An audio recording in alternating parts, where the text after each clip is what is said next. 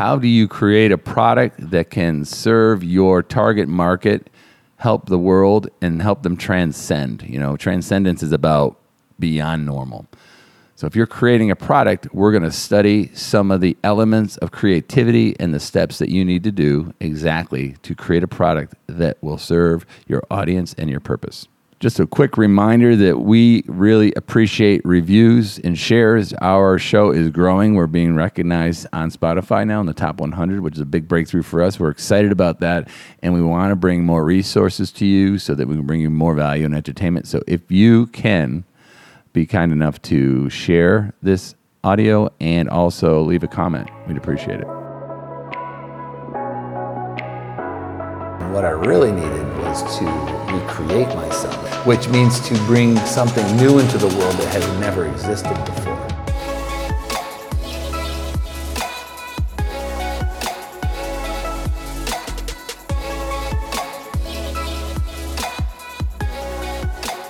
Welcome back to Take Action Tips, and this is an episode on creating a product.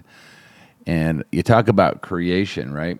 And people don't consider themselves creative sometimes. And I was reading a blog post called The 18 Things That Highly Creative People Do.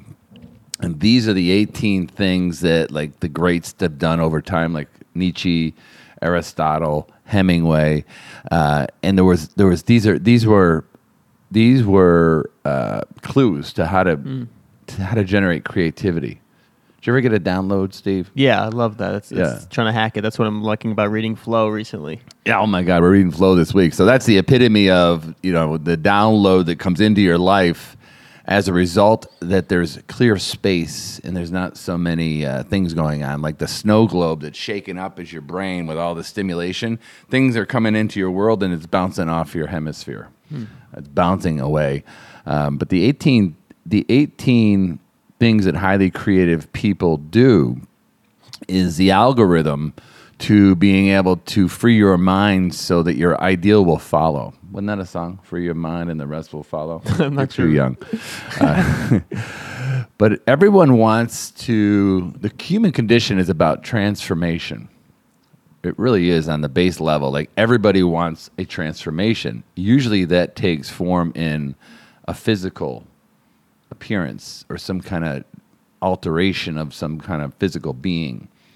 But what really is powerful is when you can design a product that can help someone not only transform but transcend. And I think everybody's got that one project in life. It's like your doctor, your senior thesis. Like what is it in the PhD program? You got to take a thesis or something. It's your big paper to finish out college. I think we're working on a big paper in life.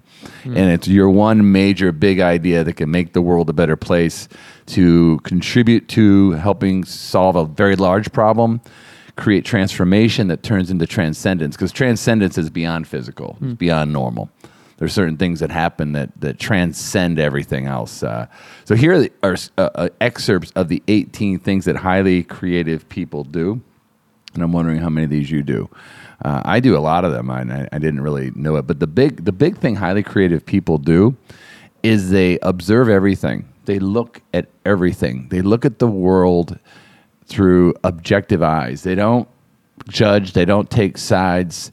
Highly creative people can argue both sides of an argument. By the way, that's the number one attribute of a CEO or a politician. They should be able to, a good one, should be able to argue effectively and convincingly both sides of an argument. Wow. Yeah, did you know that? No, I didn't know that. Yeah, that's like one of the big deals of a great CEO, if you ever looked at it. Highly creative people ask big questions, right, about big problems. And hold that for a quick second. Highly creative people spend time alone by themselves in thought, and they spend time contemplating. They spend time reflecting, and they spend time daydreaming. They dream about the possibilities, and I think that's a wonderful thing. You do any of these things? I definitely do a lot of those so far. I spend time alone. I noticed that a lot of times when I want to do something, if I'm home, if I turn everything off, things at night a lot of times come to me because it's like I'm done with the day. That's when creative downloads come. But also thinking big is like I almost can't stop thinking about like what everything means in the world, and I love learning about the fabric of reality, quantum mechanics, those type of things. I'm always thinking of like big things about the big questions, like you mentioned. Yeah, I'm stuck on Greek philosophy and Aristotle, and it's just awful because once you get stuck there, you stay there. Remember when I was stuck in evolution a couple years ago? One evolution book took me to the next, but now I'm stuck in Stoicism, right? And Aristotle and Socrates. They also, the Greeks also believed that we're all here for something. And Howard Gardner did this in a book I did a few weeks ago called The Eight Intelligences. Also speaks to the fact that if you ask your question, how smart am I? It's the wrong question. The question you should be asking yourself, if you don't know this, is how am I smart? Right. Because there's 8 intelligences that are documented that you have super ability in, and there's some you don't have super ability in. That's why the intelligence, the IQ test, is a flawed. I think it's the worst thing someone can ever take because it only measures your effectiveness against academia and how well are you likely to succeed at something, frankly, that hasn't predictably made people successful. It just hasn't. I mean, there's no predictability of going to college and being successful as opposed to going to start a business or being an apprentice and being successful or going on another journey. I think the numbers that I've seen, it's all negligible.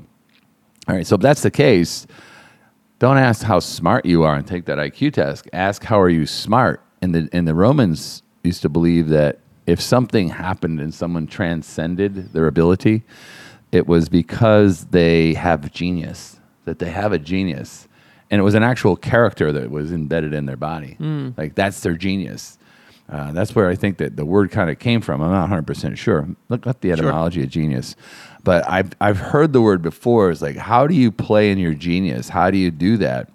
And if you're spending time alone and you're walking and you're asking big questions and you're observing and you're thinking and you're knowing that your genius exists, the next thing you really need to do is connect the dots to how that genius can be used ethically to serve the world, to help people transcend. And that's the whole objective, I think, of TED.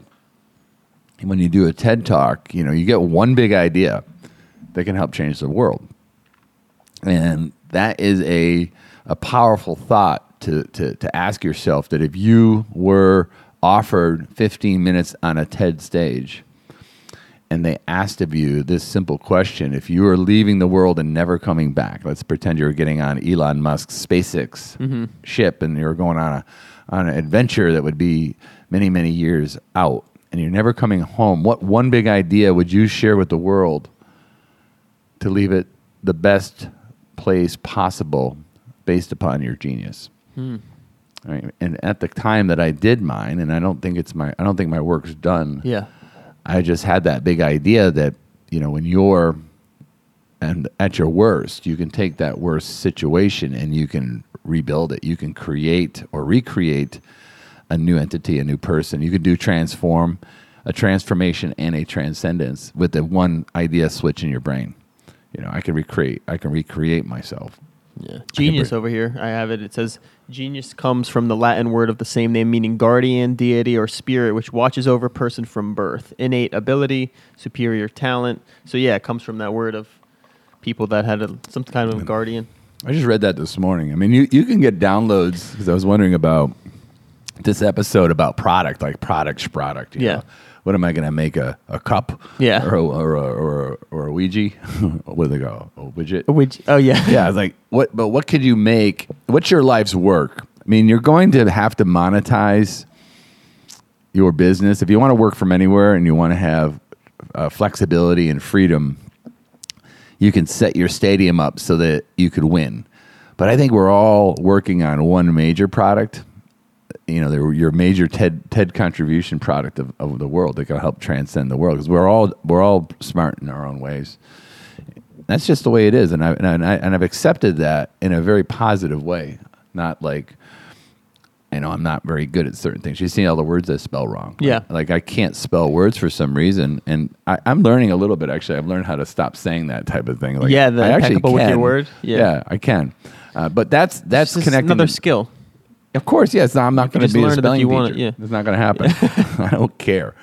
So when we're transitioning this thought of what's your genius, how can you create an algorithm to get that to download into your brain? Because if you're walking without technology and you're thinking and you're asking your brain, that giant mega computer that's bigger and greater than any other computer that exists, way far greater than Google, way faster, and you're asking that brain to work on a problem, the brain's, if you're in a state of relaxation and calm and you're breathing and you're thinking and you're observing, the brain's going to start to connect dots. Those cells that wire together or fire together, wire together. It forms a synapse. Like it can actually make that connection, assuming that you have that mindset.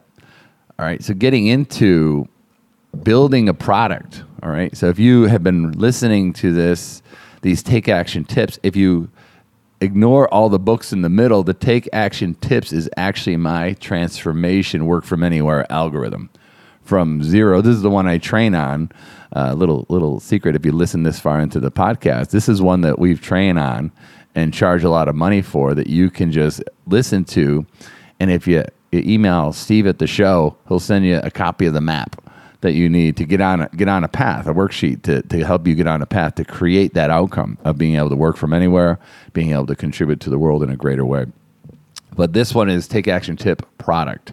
All right, products that are based on purpose, helping people transform and transcend. And here's a definition: a finished product. Right, a finished product. That's the emphasis. Is a service or an article in the hands of the group that it serves. Now you already have an ideal client profile. Like you already have that group. Now you need to design something that serves them, because people want to be taken somewhere. They want to be taken from one place to another. All right. So if your client is unhappy, they want to be happy. If your client is without ability, they want to have ability. Right. Mm-hmm. That's what they want. And the second element of product, so something that is finished, that can serve people in the hands of another group. Now the second part is it needs to be desired by others, not just the creator. A lot of people love something that they made. They think it's quite clever, but nobody wants it. And there's a whole bunch of great, brilliant experiments nobody ever bought. And the key to doing that is asking your audience before you start to build something, like what they want. It's a survey process, which is a very important process. And the third element of a product is it's exchanged for money because it solves problems they have. The more problems they have and the more complex the problem, the more you can charge. It's a very simple problem. Make sense? Definitely. I want to hear more of those creativity things. Oh, I know. Yeah, we could do a whole show on. There's 18 of them. By the way, give me one more. The 18. Okay. I had one thought that I was thinking of. The reason why I brought it up is because I've noticed only recently that I get way more inspired by things I'm consuming than I even realize.